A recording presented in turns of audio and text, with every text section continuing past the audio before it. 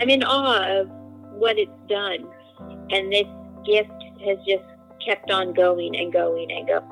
And I think that's part of the beauty of the story. This is The Unseen Story, first-hand accounts that reveal the supernatural reality of God's love. When His love leads, a remarkable story follows. The Unseen Story is a nonprofit that relies on financial support from listeners like you. Please visit our website, theunseenstory.org, to find out how you can partner with us today. We first came across this video on Facebook over a year ago. Since, it's gone viral and has been viewed around the world. We knew immediately when we saw it that it was a story we wanted to share with you guys, our listeners.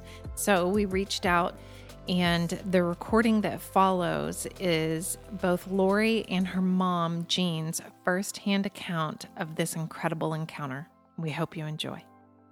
You're listening to Lori and Jeanne's story, Send Me a Cardinal. My grandma had congestive heart failure, and she had an episode, I guess we'll call it, and they were waiting for the ambulance to come because she was having trouble breathing.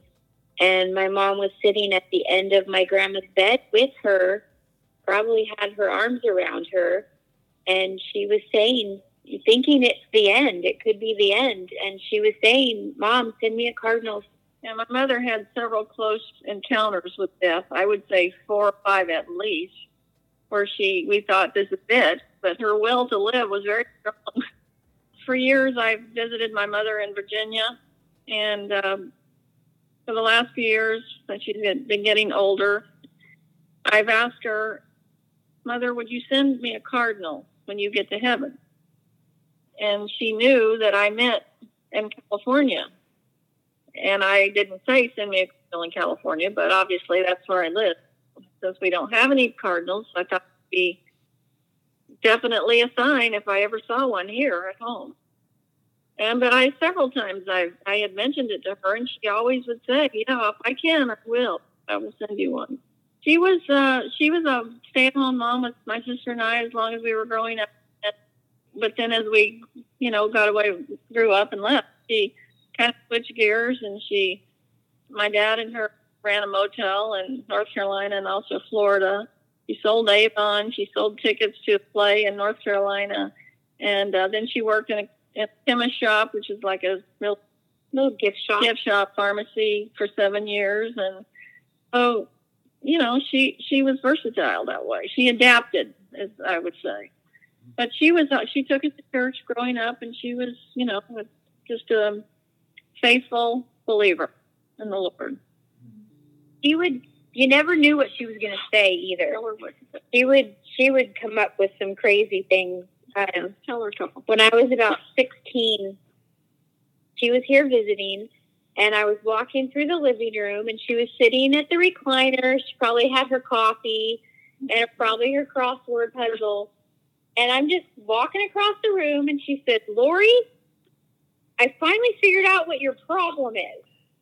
And I just thought, oh, what is she going to say? What is she going to say? And she said, you are my only grandchild whose birth I was not there for. So that was my problem. My grandma wasn't there for my birth. And her faith has been described as just childlike. She just accepted, this is the truth, and this is how it is, and didn't doubt. A simple childlike faith. Yeah. So the story is, after she passed away, her celebration service was on a Saturday, and Sunday, the next day, we were all sitting around playing canasta, which is her favorite game. But even before that happened, my mom and I were standing in the kitchen, and she was saying, I know I asked for a sign, and I just don't know if it could ever happen. And God's probably up there saying, oh, ye of little faith, I want a sign, but I don't know if it could ever happen. And then a few hours later, we're sitting there playing canasta. It was me, my daughter, she's 11, my mom and dad, and my aunt and uncle. And we were all around. They have a pretty big dining room table because they have a big family. So we were just all surrounding the dining room table, the 6 of us there. Yeah. And we heard something hit the window, and my brother-in-law went outside, and he came back in with a cardinal. I think, wow. He was holding a cardinal, and he said that the bird was just sitting there on the ground, and their dog was kind of sniffing around it, but the dog wasn't touching it, which I think was kind of unusual. There was nothing physically wrong with it. Its legs were okay. Later, he said that when he picked up the bird, it didn't fight. It didn't try to get away. It just kind of fluttered a little in his hands, and then he brought it inside. And then we just started petting it. And it was just, at first you could tell it was a little stunned, but then it calmed down and it was fine. And we just petted it and talked to it. And my sister held it. And then I think I held it there. Yeah, I think you did. We were all petting it. Yeah. We were all just in awe. And we were crying, and they were saying, is this it? Is this the sign? Could this really be it? And I'm saying, how could it not be it? It has to be it. And, I was taking pictures and getting video of them, and everybody was just in awe. And we could not believe this was happening. And it was like my mother was saying, you wanted a cardinal. Well, yeah. here it is. Here you go. You can hold it. You can pet it, talk to it. So after maybe 10 minutes or so, we decided we should take it outside and release it. So we walked out, and it was really cold that day, but we walked out, and Debbie and I were standing there. He was holding it, and that we kept petting it, and it just, finally she lifted her arm up to try to release it. Yeah, I think your hands were together, like you were trying to release it together, like you're letting go of your mother. Yeah. Together, doing it together. And the bird flapped its wing and flew back onto my aunt. Like, no, I'm not ready to go yet.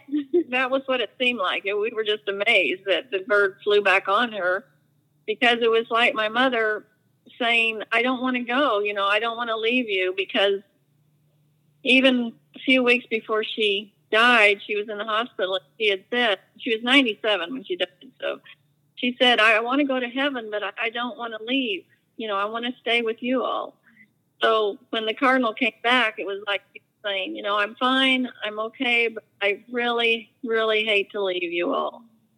So we held it a little while, and then I held it on my shoulder, and then from my shoulder, it just jumped right down into my heart and just stayed there. Yeah, it was sitting on her heart for a while. And that was amazing. That was pretty, yeah. And then it was like she said, it was cold. We were all freezing cold. And it took its little head and tried to get it like under her collar, but it was just staying right there on her heart. And then I think my aunt took it back to put it under her jacket at that point to try to keep it warm. And it was not trying to get away. No, it was very content. It was just happy to be there. And then after several minutes, we took it over to put it on a branch on the tree so that it could fly away when it was ready. And it still stayed there for maybe a minute or two. And then all of a sudden, it flew away. Just flew away. So it was very thrilling and exciting, because it was just, we couldn't really doubt that was the son. We were all thanking God and just talking, and we're so amazed that he would actually answer our prayer. And it's reached a lot of people, so we're just happy and thankful that it happened. And then afterwards, in the kitchen, I was talking to my aunt. My grandma had lived with them for over 30 years, so she was, constant present in her life, and she had been having a hard time letting go. And I just gave her a big hug and said, I hope this helps you. helps you let go some. And she was saying, she thinks it will. And then a few minutes later, I was talking to my mom, and she said that she had prayed that God would send this cardinal in a way that she would never imagine. And this was absolutely a way that nobody would ever imagine that it could happen. Yep, it didn't happen in California, but it happened in a way that I'm in awe of what it's done, because it was a gift. I say it, in my mom and my aunt. I think it's their story. We were involved in the story, but they're the one. It was their mom, and they asked for the sign. But it was a gift to all of us who were there, and this gift has just kept on going and going and going. And I think that's part of the beauty of the story. Please be sure and check out our show notes that has the link for the full video. It truly is an incredible story and video of a miraculous encounter with heaven. We encourage you to ask Holy Spirit what He wants to say to you through this story. We invite you to partner with us through your God-given resources of time, prayer, and finances. Without your sharing, these stories don't spread to those who need them. Without your prayers, we are limited in what we can do for the kingdom. Without your finances, these powerful stories of God's supernatural love go untold. God has called us to share His stories, and we invite you to be a part of that mission. For more information, be sure to check out our website at theunseenstory.org. Thanks so much for listening.